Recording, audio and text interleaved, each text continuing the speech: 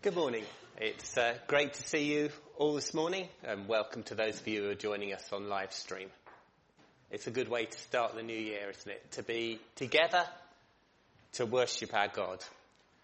Just a couple of announcements. A reminder that for those of you who join in communion, it's at 4:00 this afternoon. And the second one is that we've got some calendars left over from the distribution around the town. And if you'd like to pick one up or pick some up to give to your friends, then please do. They're there in the foyer for anyone who wants to collect them. We're here to worship God. It's great to think of the baby in the manger that we've been thinking of over Christmas time. But today we're going to hear from the voice of Jesus. The passage that John's going to be teaching from later is perhaps one of the most famous pieces of Jesus' teaching.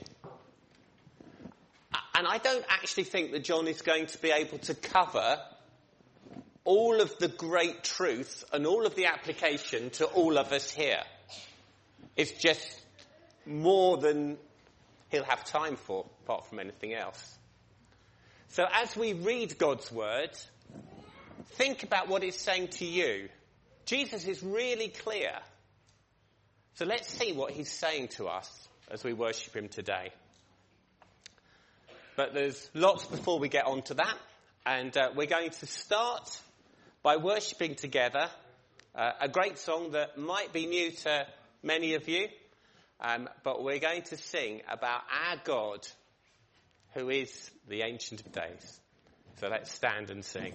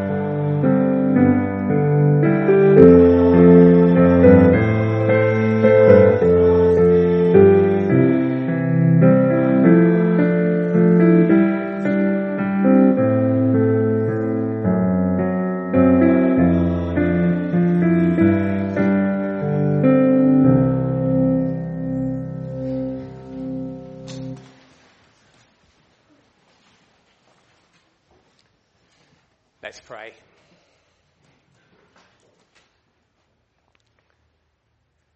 Our Father, we thank you that we can come to you. We can come as children to the glorious God, the one who has ruled since before time began, and that you have never, ever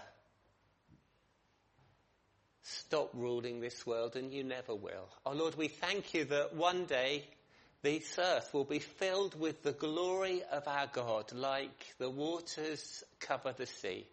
And Lord, we do pray that day will come soon. Oh Lord, we are conscious how far from that situation we are in at the moment. But we do thank you that through this world, your good news is changing people's lives. Oh Lord, we thank you that in countries like Iran, thousands of people are coming from darkness into your glorious light. Oh Lord, we pray that for our country. We pray that there will be a change in this year, that we will see more light coming. Oh Lord, we pray for those of us here who know you, those of us who are called to be your light bearers. Oh Lord, we do thank you for the hope that we have. And Lord, we pray you'll help us to share that hope. And Lord, we thank you that hope is a real and a firm hope, that one day we will be forever with you, that we will know you and we will see you as you see us. Oh Lord, we thank you for that confidence. And Lord, we thank you that Steve is now in glory with you. Oh Lord, we thank you that he had a firm and a quiet faith in you, and that he is enjoying your presence forever. And it is far better for him now. And Lord, we thank you that we don't just say that as a pious set of words, but we know that he is with you and that he is enjoying you. Oh Lord, we pray for those of us who are left. We pray for those who especially feel the loss of Steve. And Lord, we pray that you will be with Christy and with each of the children. Oh Father, we thank you that you let yourself be known as the God of the fatherless and the widow. And we pray that you'll comfort them. We pray that you'll give them strength. And we pray that in some strange way this awful situation will be a blessing to them. And Lord, we pray that same blessing for all of the family, all of us who are Steve's friends. Oh Lord, we pray that you will bless us. Oh Lord, we thank you that you are a God who is more powerful and more loving and more glorious than we can even begin to express. And we're sorry that we don't know that closeness to you, nor do we shine out your light in the way that we should. And Father, I ask for us, Lord, that you will help us not to waste our lives. Lord, I pray that you will help us to live lives which are thoughtful and intentional and trying to do what we can. Oh Lord, we know that we will give an account to you for every moment of our lives. So Lord, help us not to waste our lives by not thinking about our lives, by just carrying on, by just vegging out. Oh Lord, help us to make our lives count. And Lord, I pray that you will help us to be those who don't invest our lives in our own pleasures, our own desires, our own ambitions and our own plans. But Lord, that you will help us to be those who want to know you most of all. And that's what we invest our lives in. And because we know you, we do everything that we do out of love to you, out of joy in what you give us. Oh Lord, you know that some of us struggle with anxiety.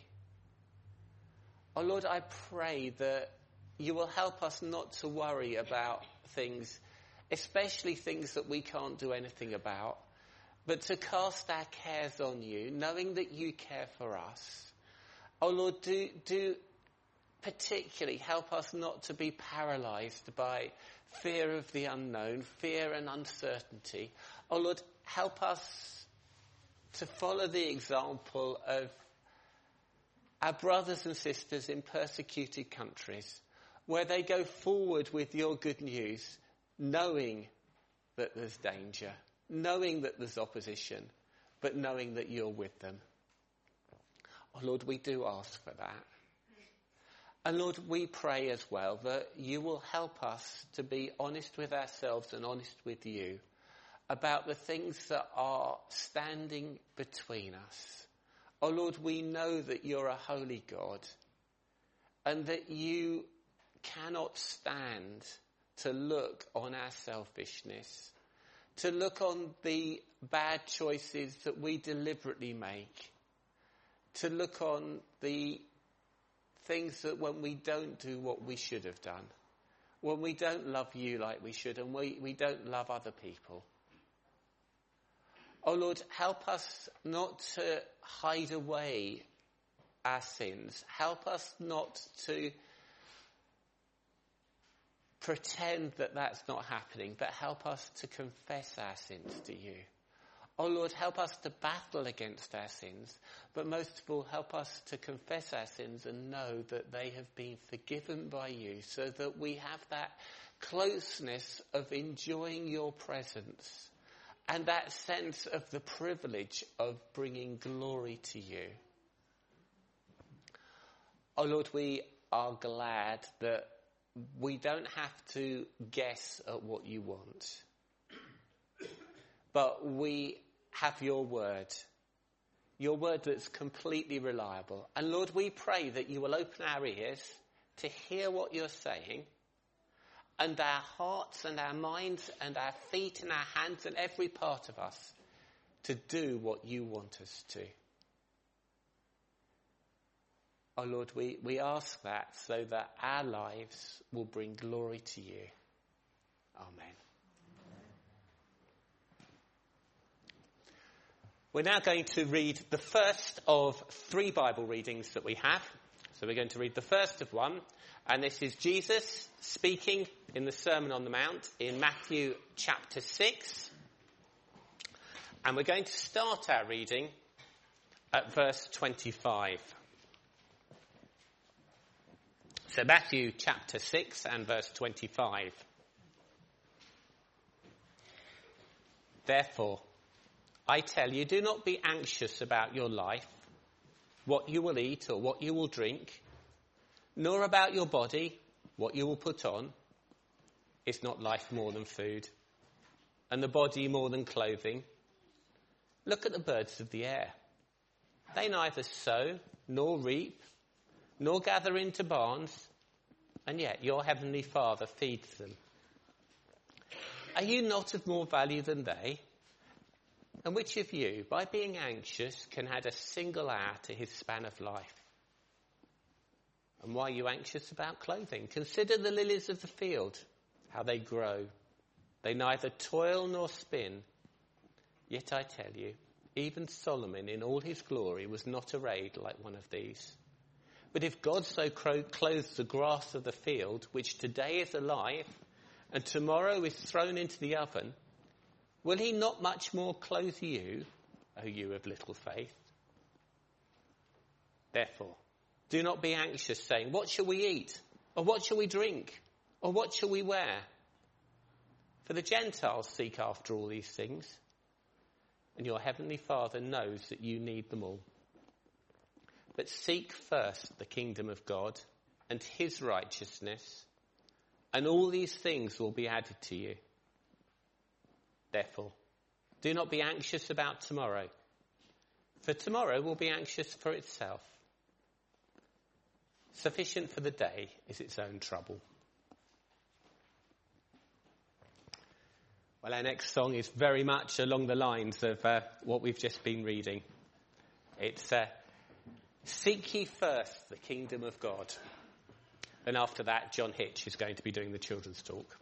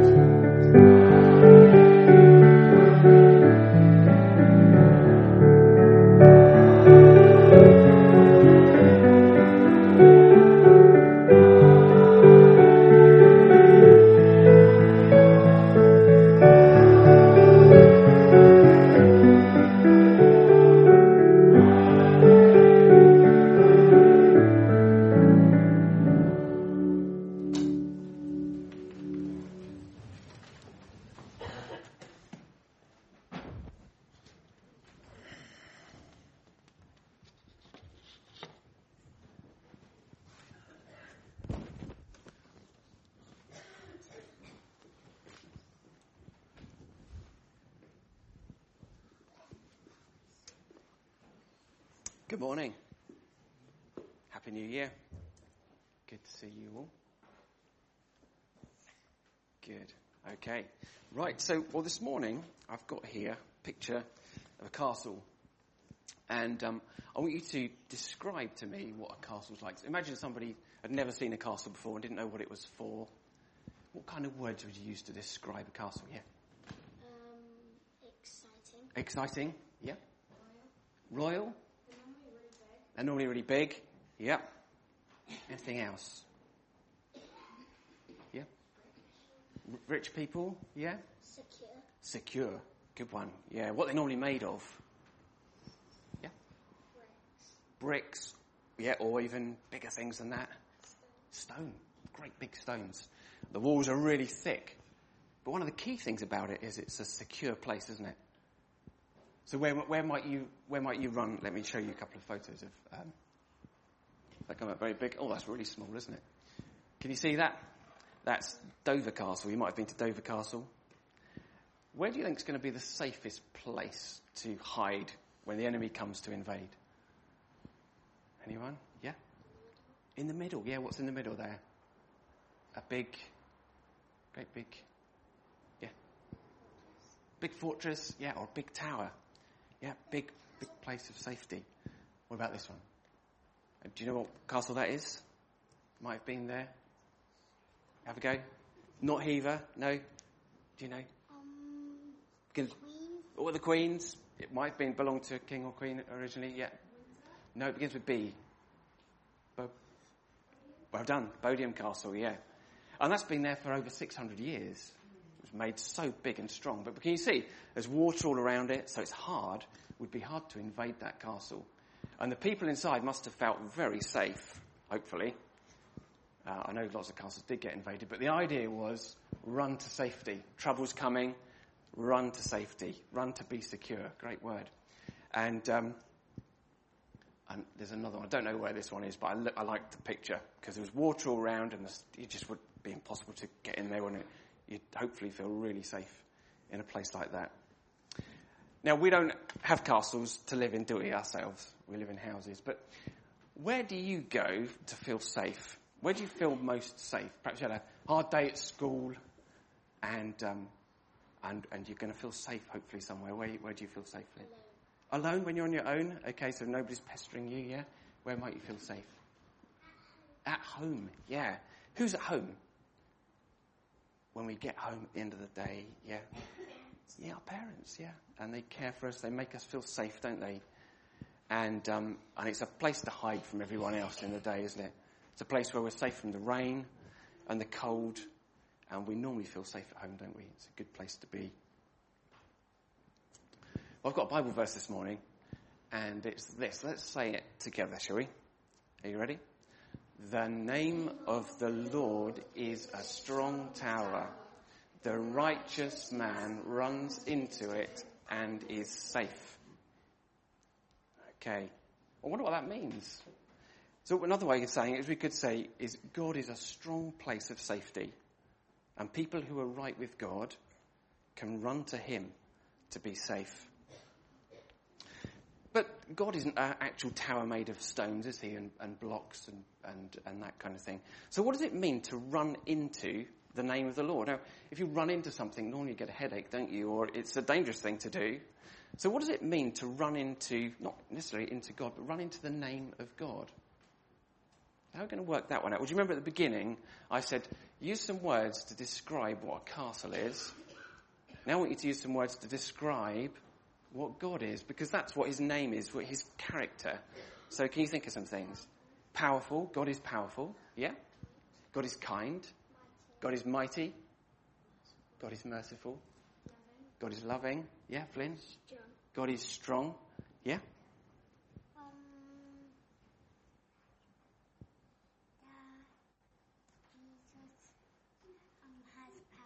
Jesus has great power. Yeah? What about you?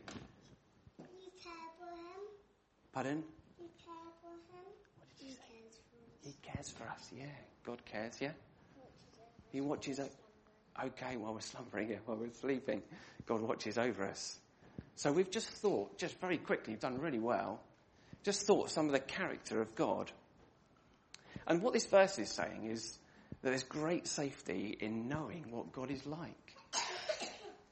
And that's where we find safety in God, in his character. But how does knowing what God is like make us feel safe? And so I've just got a couple. Who's going to put some of these on the board for me? Okay, go on, Flynn, your name's up. So we're just going to look at 3 characters of God and just try and work out how can these things make us feel safe. Do you want to do it together? Okay. Right, if you stick that on the castle in the middle at the top, just somewhere there. Okay, can you read that for us, Flynn? God knows. God knows. Okay, you're going to do one as well. Good. Okay, it was good to have volunteers, really keen ones.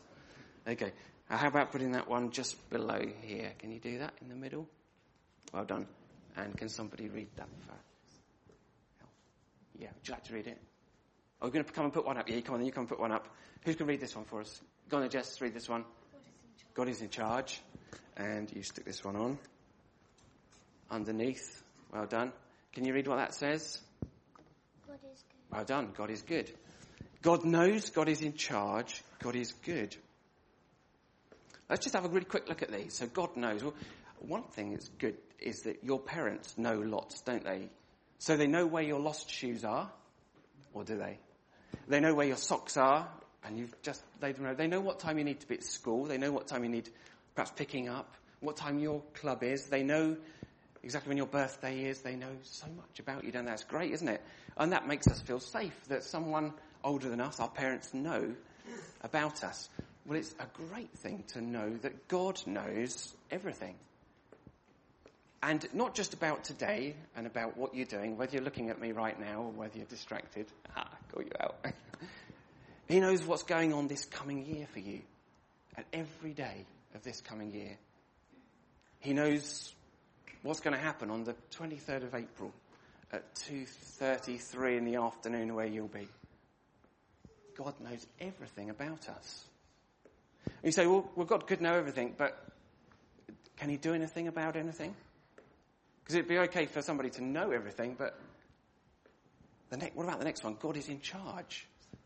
So that means he not only knows everything in the future, but he's in charge of it all. And he has a plan for everything. Things don't just happen with God. He makes and keeps his plans and his promises. So that's even better to know that he not only knows everything about this coming year for us, but he's in charge. So nothing happens to us in our lives without God's permission, without him knowing. And you could say, well, that's all very well, but what if God was mean? Well, our third one is God is good. God is always good. And this is all from the Bible. It's not just what's coming out of my head. This is all in the Bible. God is always good. Even when it doesn't look like he's being good to us. The Bible says that he's always good. So how do those three help? They help hugely, don't they? So when we're going through difficulties in life, when life's hard, when we're sad, when we're scared of tomorrow, when we're afraid of people, when we're afraid of things, this verse tells us to run into God. Because we know that he knows everything, so we don't need to fear. We know that he's in charge, so that he never makes mistakes. And we know that he always is good. So if we're trusting in him, things always in the end work out good for us. I think that's a great... Do you know what? Something's really sad. Lots of people in the world, when difficult things happen, rather than running into God and finding safety and peace and trust, they run away from God. And that's really sad.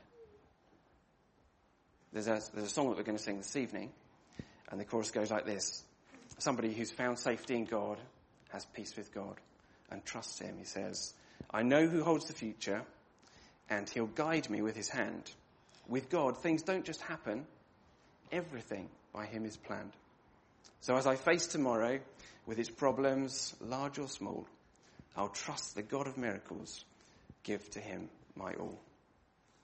Good, you've listened really well. I think it might be a good idea. I'll bring this board back again another time and we'll put some more on there. Think about it again, maybe. Good, well done. Okay.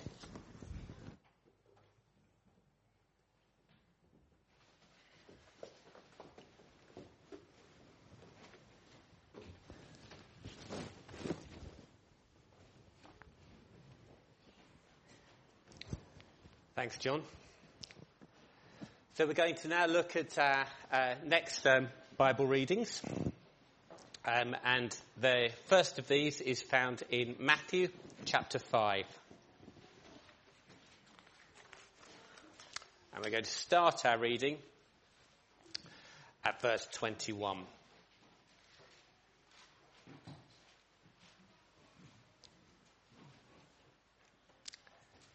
Jesus is talking to the crowd and he says, You have heard that it was said of old, you shall not murder.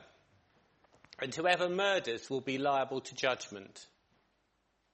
But I say to you that everyone who is angry with his brother will be liable to judgment. Whoever insults his brother will be liable to the council. And whoever says you fool will be liable to the hell of fire. So if you're offering your gift at the altar, and there remember that your brother has something against you, leave your gift there before the altar and go. First be reconciled to your brother, and then come and offer your gift. Come to terms quickly with your accuser while you're going with him to court, lest your accuser hand you over to the judge, and the judge to the guard, and you be put in prison. Truly I say to you, you will never get out until you have paid the last penny. Then our third reading is in Matthew chapter 20.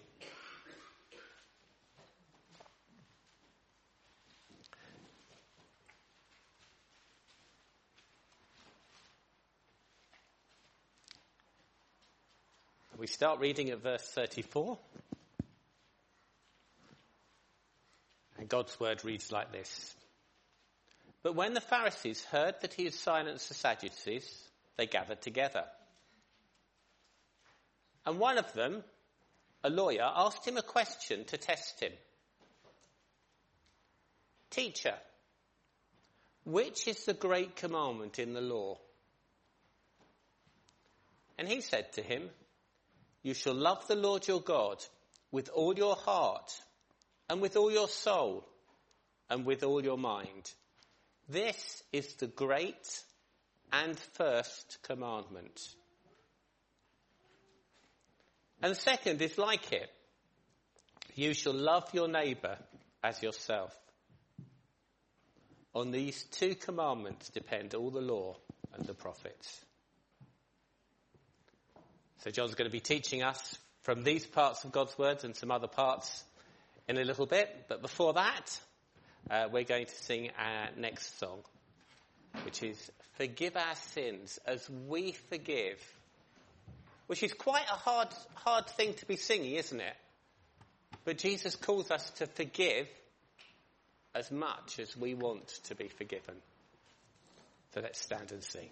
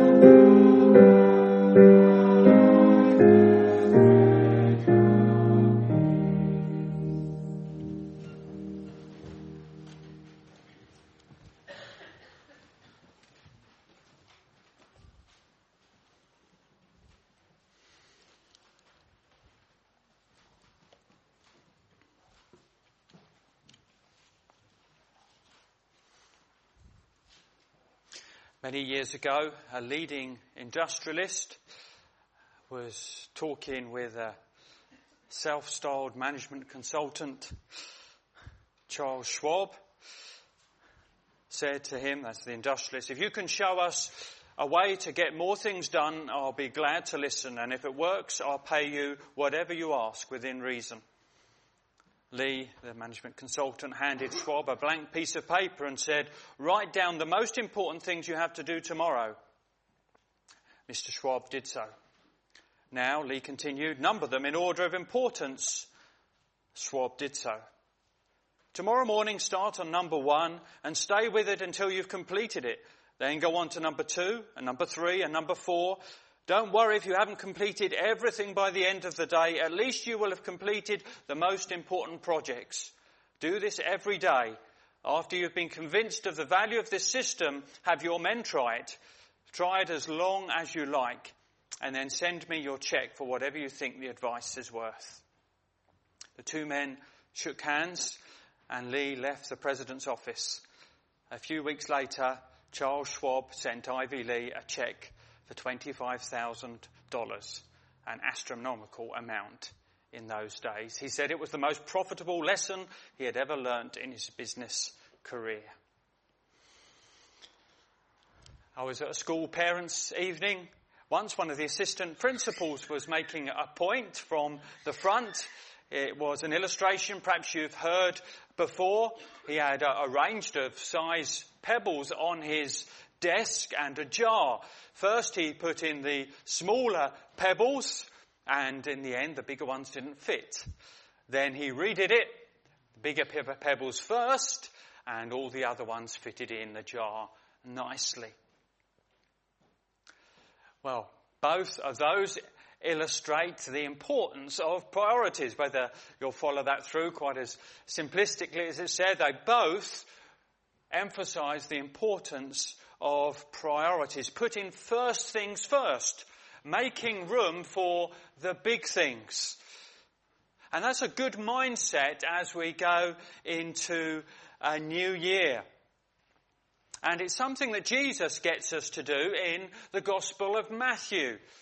A few years ago, I remember Keith, Keith here, Keith Gilbert, preaching elsewhere today, mentioning to me that there's quite a few firsts in the book of Matthew. It's lingered in my mind, and this morning is the time when I thought, it'd be good to look at some of those to help us as we go into the new year. It's the first Sunday of a new year. There is the year ahead, and it's good to think about what's important as we go forward. What do we want 2022 to be like? How are we going to approach it? For many of us, our life has been shaken. We've had somebody very close to us taken in their prime, and it's rocked us and jolted us, and perhaps has made us think, what is life about? Where is my life going? What's important to me? It's a good time for us to think about what are the most important things according to Jesus. What are some of the priorities? We're going to see 5 from the book of Matthew. 3 of them are in the Sermon on the Mount. 2 of them are later on in the book of Matthew.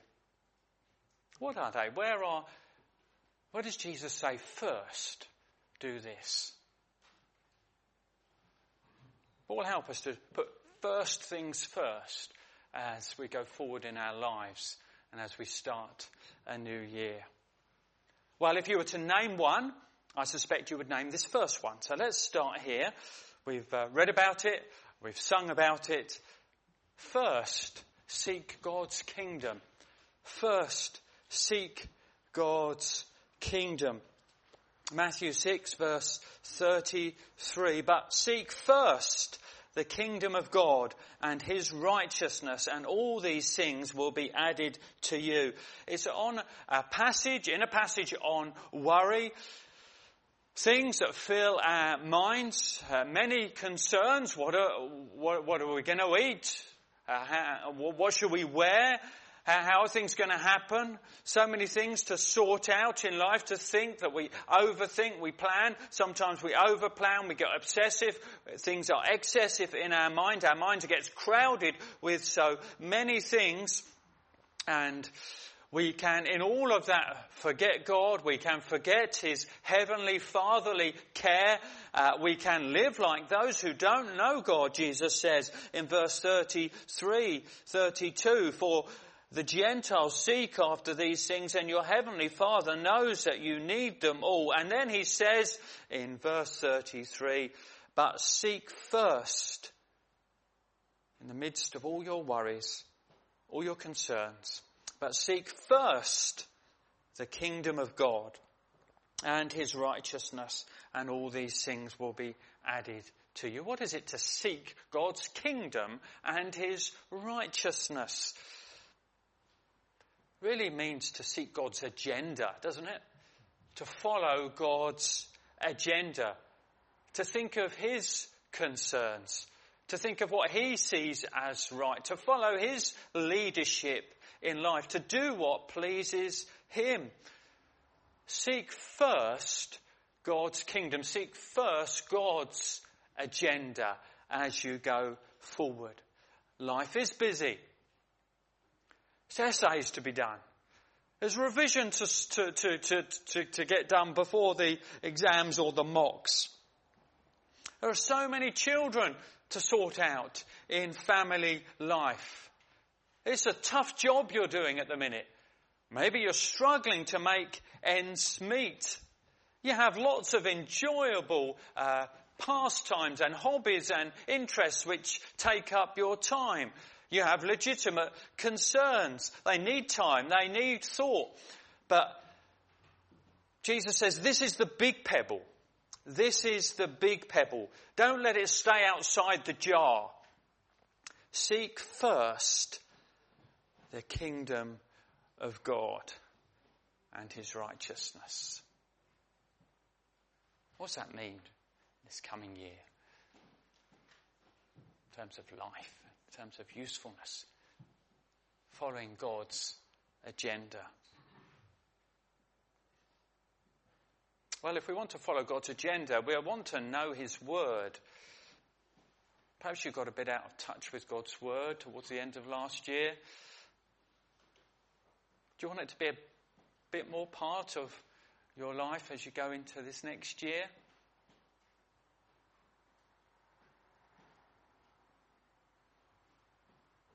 Different ways of doing that.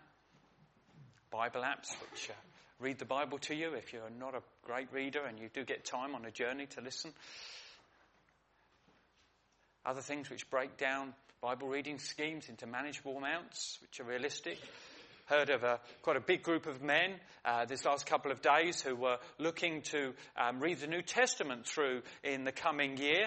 So you can do that, 5 chapters a day, and then you can do something different or recap or tie into Sundays or whatever at weekends. That's perhaps where you're at. That's a realistic target for you, yeah. Knowing God's word, drinking it in, having it in our heart. Seeking first God's kingdom. I remember somebody used to set their alarm for 6:33. Maybe feels very early for some. But part of the reason why they picked such a strange time as 6:33 was to remind them of this verse at the start of the day. Seek first the kingdom of God. Perhaps, actually, for you, the priority has been in God's kingdom.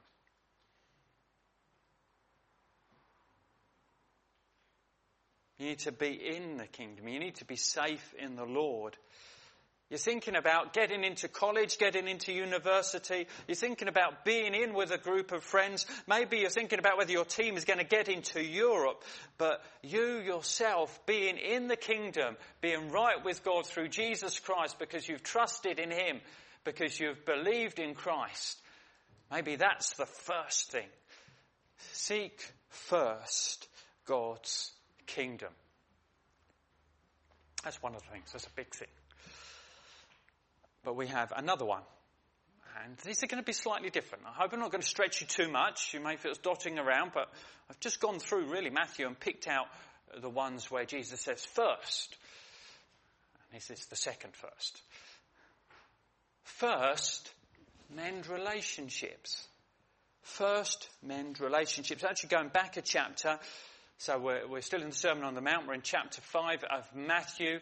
Jesus here is going through some of the Old Testament teaching and saying what it really meant and what it really means in people's lives. He's going deeper into our hearts. He's unpacking it. Here particularly he's unpacking the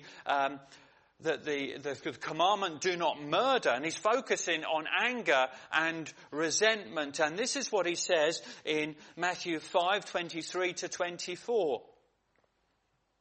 So if you're offering your gift at the altar and there you remember your brother has something against you, leave your gift there before the altar and go. First be reconciled to your brother and then come and offer your gift. First be reconciled. Mend your relationship. And it seems quite abrupt. It's as if somebody's heading to church and they do a 3-point turn or a U-turn and they head off instead to bang on somebody's door and to get right with them. Or maybe they're even having their Bible reading, they're following their app, they're seeking first God's kingdom, but they realise something is wrong, so they put down their Bible app and instead they go onto WhatsApp or texting or emailing and they need to send a message to somebody they've got to say sorry to. And they've got to put things right. The importance of mending relationships, lessening the tension, apologising. Jesus says of the importance of mending relationships. before you carry on.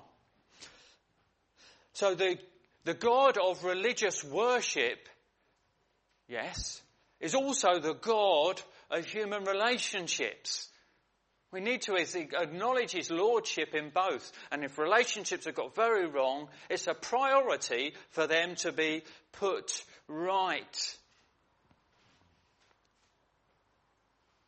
Would that be a good thing early in this year? Put relationships right. Perhaps it's literally a relative. It seems to be here. You need to put it right with a relative. Perhaps Christmas have soured things, caused some tensions. The air needs to be cleared a bit. Perhaps it's a spiritual brother or sister that things have gone haywire with. And really, you just can't carry on with a sour, tense relationship like you've got at the minute. Jesus says, first, be reconciled. Stop your Bible reading. Stop heading off to church. That's what it's trying to say. Get it right with them. Well, relationships are tricky, aren't they? They're complicated. Maybe a big sort out is necessary in one of our relationships, talking it through. Or maybe at least we need to start closing the gaps of the tension by making some positive moves and gestures, and to keep closing that gap to improve that relationship as the year goes on. Good thing at the start of the year to think about. Very involved with the church life maybe, with worshipping, with serving. Well, that's good. That's part of seeking first the kingdom of God. But if there's a bad relationship which you can do something about, Jesus says it's a big thing. And it needs to be sorted out first. First be reconciled to your brother and then come and offer your gift. First things first. First seek God's kingdom. First mend relationships. The third first is this. It's not on mine, is it? It's there now. First, notice your own faults. First, notice your own faults. So we're on a couple of chapters now. We're in chapter 7 of Matthew, last of the Sermon on the Mount chapters. They're 5 to 7. The subject is judging. That's something our culture relates to, I think, quite a bit at the minute. We're quite sensitive about being judged. Are you judging me? I just felt I was being judged by the person. It's a value in the culture at the minute. We don't like being judged. Well, it's something that Jesus talks about. He talks about it here in Matthew 7. Sadly, religious people can be rather good at judging. That is, unfairly criticising, looking down on, being overcritical, being over-condemning. It makes us feel better. It puffs us up. Well, if we're looking down on them, we must be good. We feel as though we're floating because we're judging others. And Jesus has some advice for us if we start to fault find in this way. His advice to us comes in Matthew 7 and verses 4 to 5. It's very pictorial language. He says, or how can you say to your brother, let me take the speck out of your eye, when there is a log in your own eye? You hypocrite, first take the log out of your own eye, then you will see clearly to take the speck out of your brother's eye. So the picture is really quite funny. You've got somebody trying to look to see a little speck of dust in somebody's eye, and at the same time as they're pointing out, and you've got to deal with that problem. You see that? You've got a little speck in the corner of your eye, and you've got a log coming out of your own eye, a branch. And Jesus says, first you've got to get the log out of your own eye before you start inspecting the specks in your friend's eye.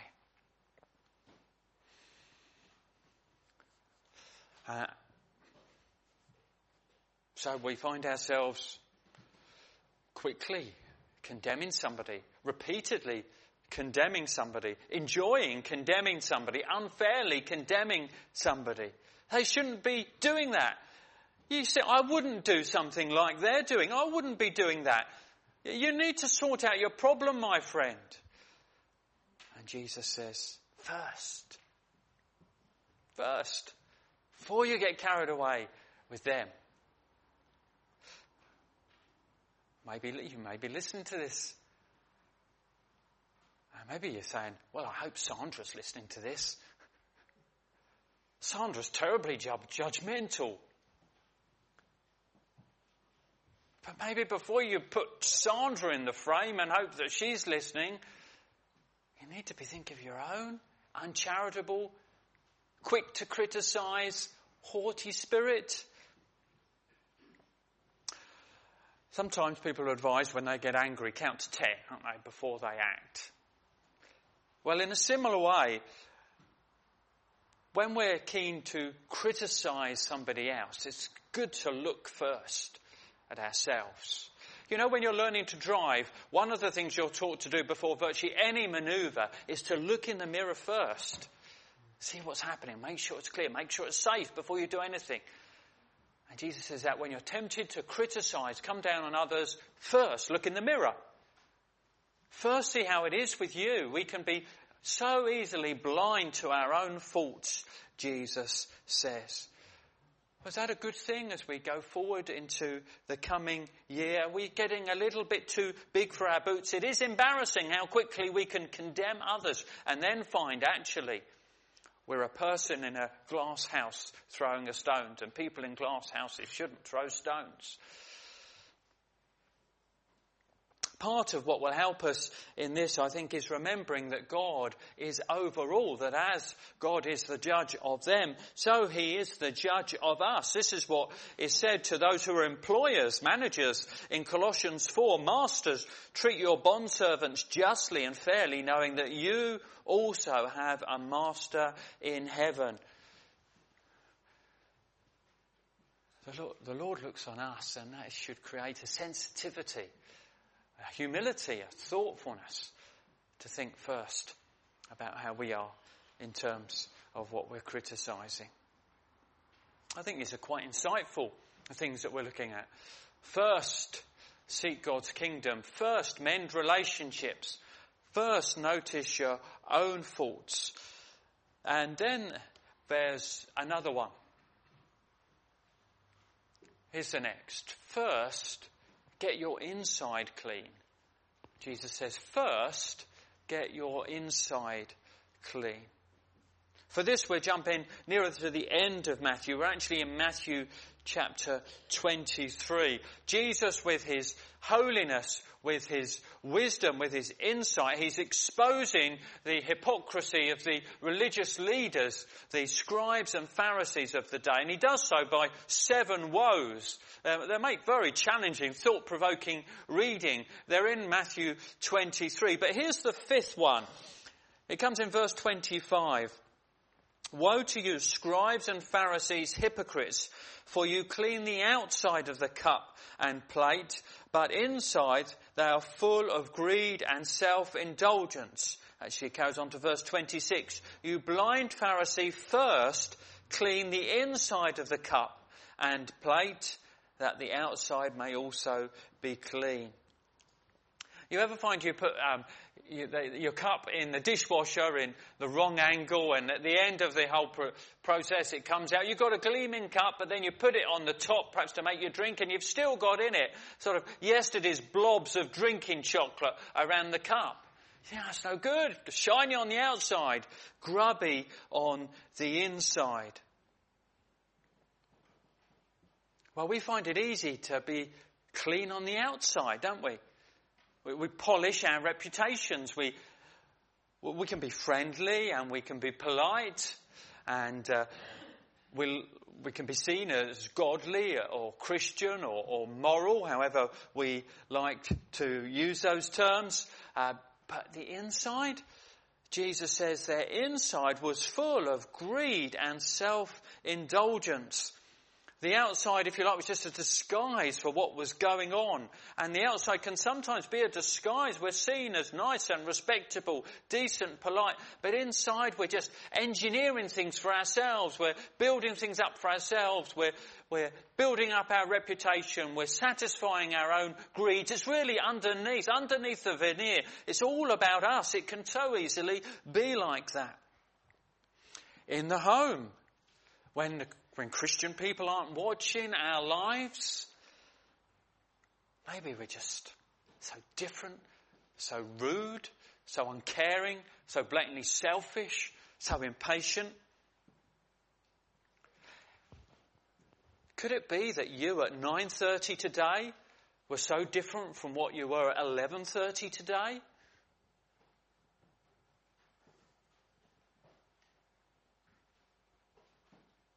The outside is the wrong focus, Jesus says. First, clean inside. First, clean inside. There can be so much horrible stuff inside of us, can't there? Jesus brings us out in Mark chapter 7. He says to those he's talking to, what comes out of a person is what defiles him from within. Out of the heart of man come evil thoughts, sexual immorality, theft, murder, adultery, coveting, wickedness, deceit, sensuality, envy, slander, pride, foolishness. All these evil things come from within and they defile a person. First, clean inside, says Jesus. And it's harder cleaning inside, isn't it? You think of your oven. Well, cleaning the outside of the oven, that's not too bad, is it? You just get a wipe and you give it a bit of a wipe and it's not too bad. It's quite shiny on the outside. But cleaning the inside of the oven, that's a different business, isn't it? You usually need some help. You need some sort of special strong chemical to spray around to act as a cleansing agent. We need some help for the inside cleaning job which has to happen. We need the help of the Holy Spirit. We need his work in our lives increasingly so that it's cleaner inside, not just on the outside. We need the fruit of the Spirit, these attitudes in our hearts. Galatians 5:22. But the fruit of the Spirit is love, joy, peace, patience, kindness, goodness, faithfulness, gentleness, self-control. Is that what we want as we go into 2022? Spiritual fruit inside, attitudes inside, cleanliness by the Spirit inside. It's a good way, it's a good priority to have. Going forward, it's more important to be clean on the inside than polishing the reputation on the outside. And maybe we need to recalibrate our priorities a bit as we go into the year. First, get your inside clean. Well, we've got our final one. And in many ways it's the biggest one. Perhaps you've been a bit confused that we've got so many firsts. Well, how can they all be first? Well, they're all taught in Matthew. First things first is the title, the saying we have. First, there are a number of things which should be priorities. But I think this one is the biggest one. First, love God. First, love God. The others are mainly in response to specific situations, specific contrasts. You've got busyness and worry and you need to seek first God's kingdom. You've got friction and worship and you need to mend relationships. You're looking at people's faults and in respect to that you should be looking at your own first. You've got the outside gleam, you need to think of the inside. They're addressing specific, important, big situations. But this, if you like, is overarching. This is the big tent which everything else goes inside. Comes out in Jesus' answer to the lawyer in Matthew 22. Matthew 22. Let's read 35 to 38. And one of them, a lawyer, asked him a question to test him. Teacher, which is the great commandment in the law? And he said to him, you shall love the Lord your God with all your heart and with all your soul and with all your mind. This is the great and first commandment.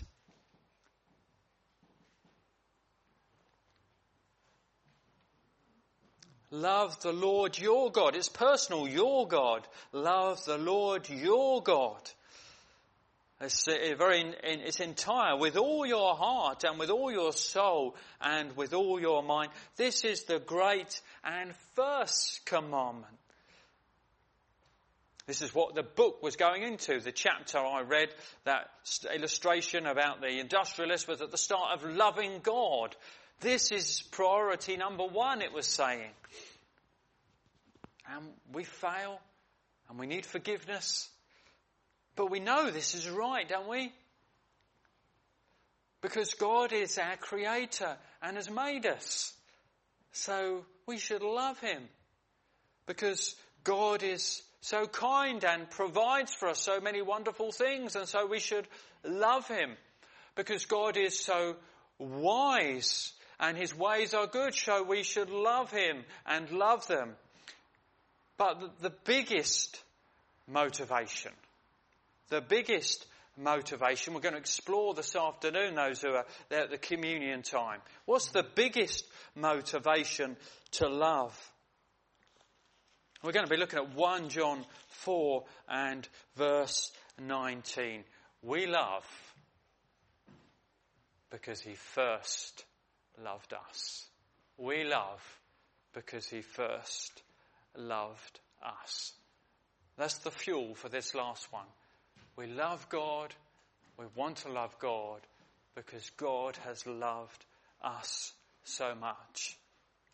The other 4 things will be expressions of it.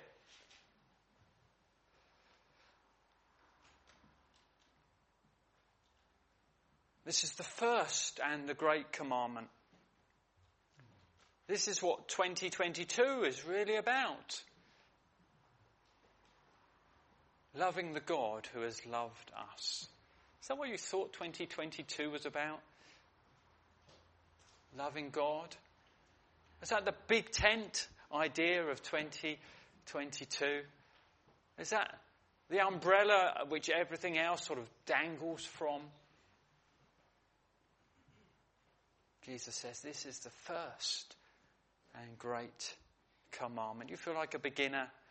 Lord, it is my chief complaint that my love is cold and faint. Yet I love you and adore. Oh, for grace to love you more.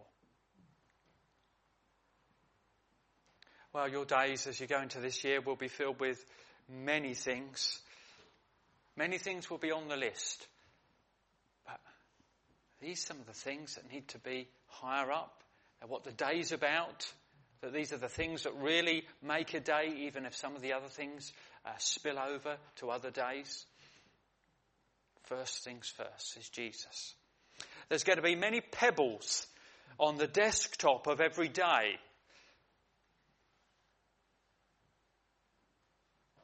Make sure we don't leave the big pebbles outside the jar.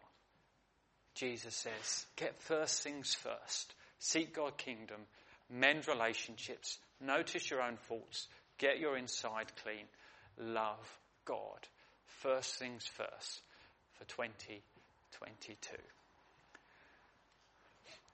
Well, let's pray on our own in response first before our final hymn. Maybe one of those 5 points is particularly apt. You want to turn it into a prayer before the Lord. Well, let's do so in our own hearts before we sing.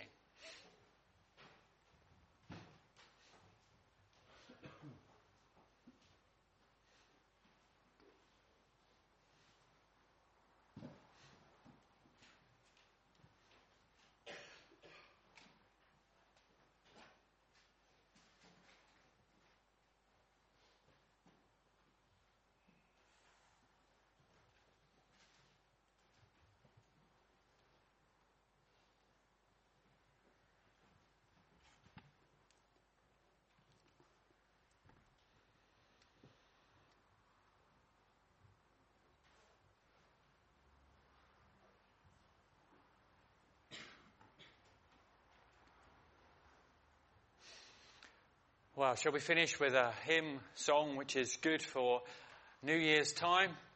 Lord, for the years your love has kept and guided, urged and inspired us, cheered us on our way, sought us and saved us, pardoned and provided. Lord of the years, we bring our thanks today. Let's stand to sing our last song.